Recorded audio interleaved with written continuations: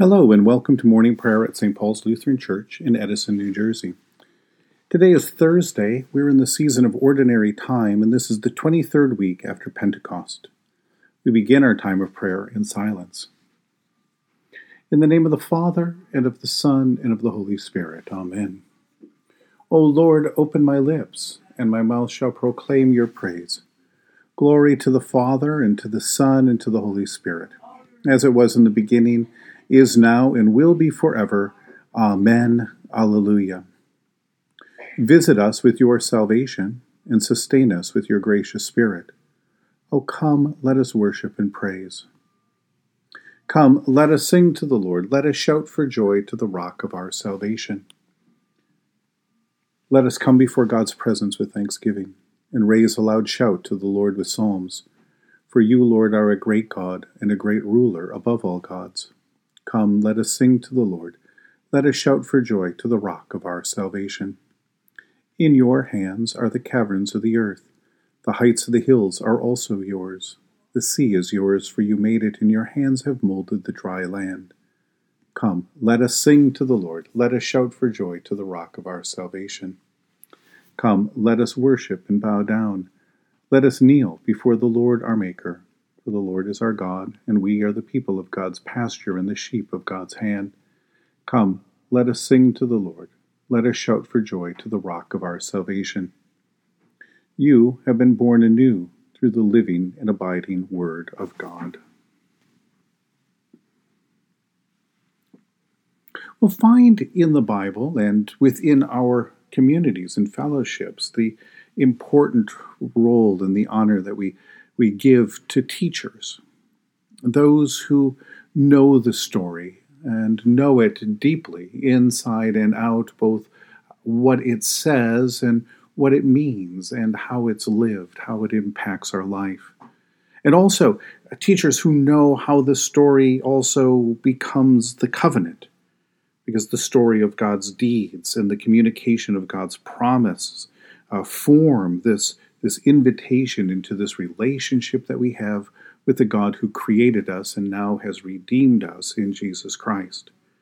So God's deeds, the story of what God has done, how God has rescued us and chosen us and made us God's own, the promise that God makes to be our God, to save us from the power of sin and death, to create a new space for us in this relationship, and then our response.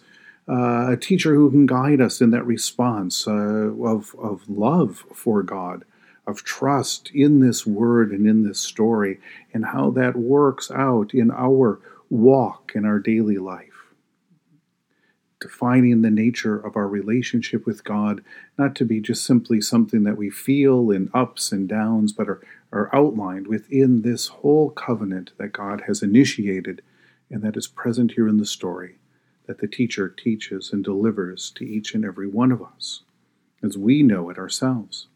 In some ways, all of us are called to be teachers. That is the promise of the gift of the Holy Spirit being given to all of us, some to a greater degree, some to a lesser degree, but all of us know the story, know how it becomes God's covenant, know what God has done and has promised, and how it is that we are to respond.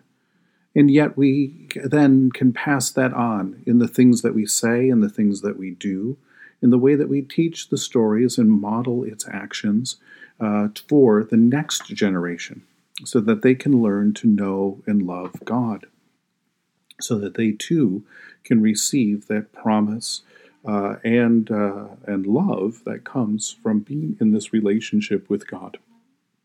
The psalm that we're about to read, Psalm 78, rejoices in God's teaching and in God's way of transmitting this covenant, this story, and this knowledge of who God is, not only for our own edification, but so that we can pass it on to each and every generation. Here is Psalm 78.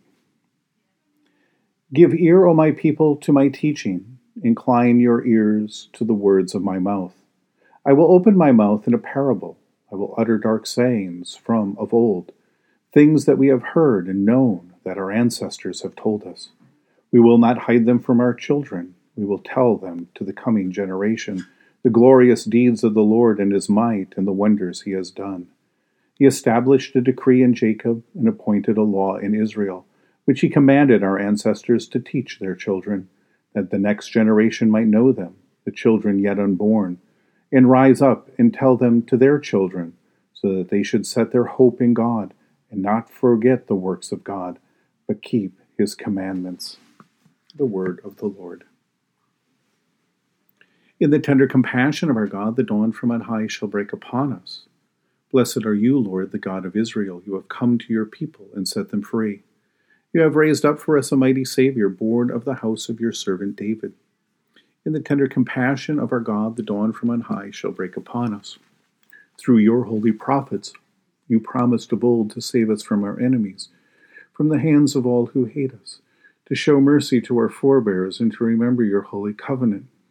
This was the oath you swore to our father Abraham, to set us free from our enemies, free to worship you without fear, holy and righteous before you all the days of our life.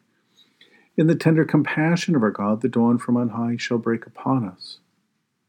And you, child, shall be called the prophet of the Most High. For you will go before the Lord to prepare the way, to give God's people the knowledge of salvation by the forgiveness of their sins. In the tender compassion of our God, the dawn from on high shall break upon us, to shine on those who dwell in darkness and the shadow of death, and to guide our feet into the way of peace. In the tender compassion of our God, the dawn from on high shall break upon us. The Lord be with you. Let us pray. Mighty God of mercy, we thank you for the resurrection dawn, bringing the glory of our risen Lord, who makes every day new. Especially we thank you for the sustaining goodness of your creation, for the new creation in Christ and all gifts of healing and forgiveness, for the gift of relationship with others, for the communion of faith in your church. For what else are we grateful? Merciful God of might, renew this weary world. Heal the hurts of all of your children and bring about your peace for all in Christ Jesus, the living Lord. Especially we pray for those who govern the nations of the world. For people in countries ravaged by strife or warfare, think especially of Israel and Gaza, of Ukraine and Russia. We pray for all who work for peace and international harmony, that their efforts might bear fruit for the life and peace of those that they serve. For those who are sick in body, mind, and spirit, for those who are grieving, especially those who are part of our grief share ministry, for all who strive to save this earth from carelessness and destruction, for the Church of Jesus Christ in every land. For who else? For what else do we pray today? We give thanks to you, Heavenly Father, through Jesus Christ, your dear Son, that you have protected us through the night from all harm and danger. We ask that you would also protect us today from sin and all evil, so that our life and our actions may please you. Into your hands we commend ourselves, our bodies, our souls, and all that is ours. Let your holy angels be with us, so that the wicked foe may have no power over us. Amen. Lord, remember us in your kingdom, and teach us to pray. Our Father, who art in heaven, hallowed be thy name. Thy kingdom come, thy will be done, on earth as it is in heaven. Give us this day our daily bread, and forgive us our trespasses, as we forgive those who trespass against us. And lead us not into temptation, but deliver us from evil. For thine is the kingdom, and the power, and the glory, forever and ever. Amen. Let us bless the Lord. Thanks be to God. May the Holy Spirit fill you with new life and abundant joy, and Almighty God, the Father, the Son, and the Holy Spirit bless and preserve us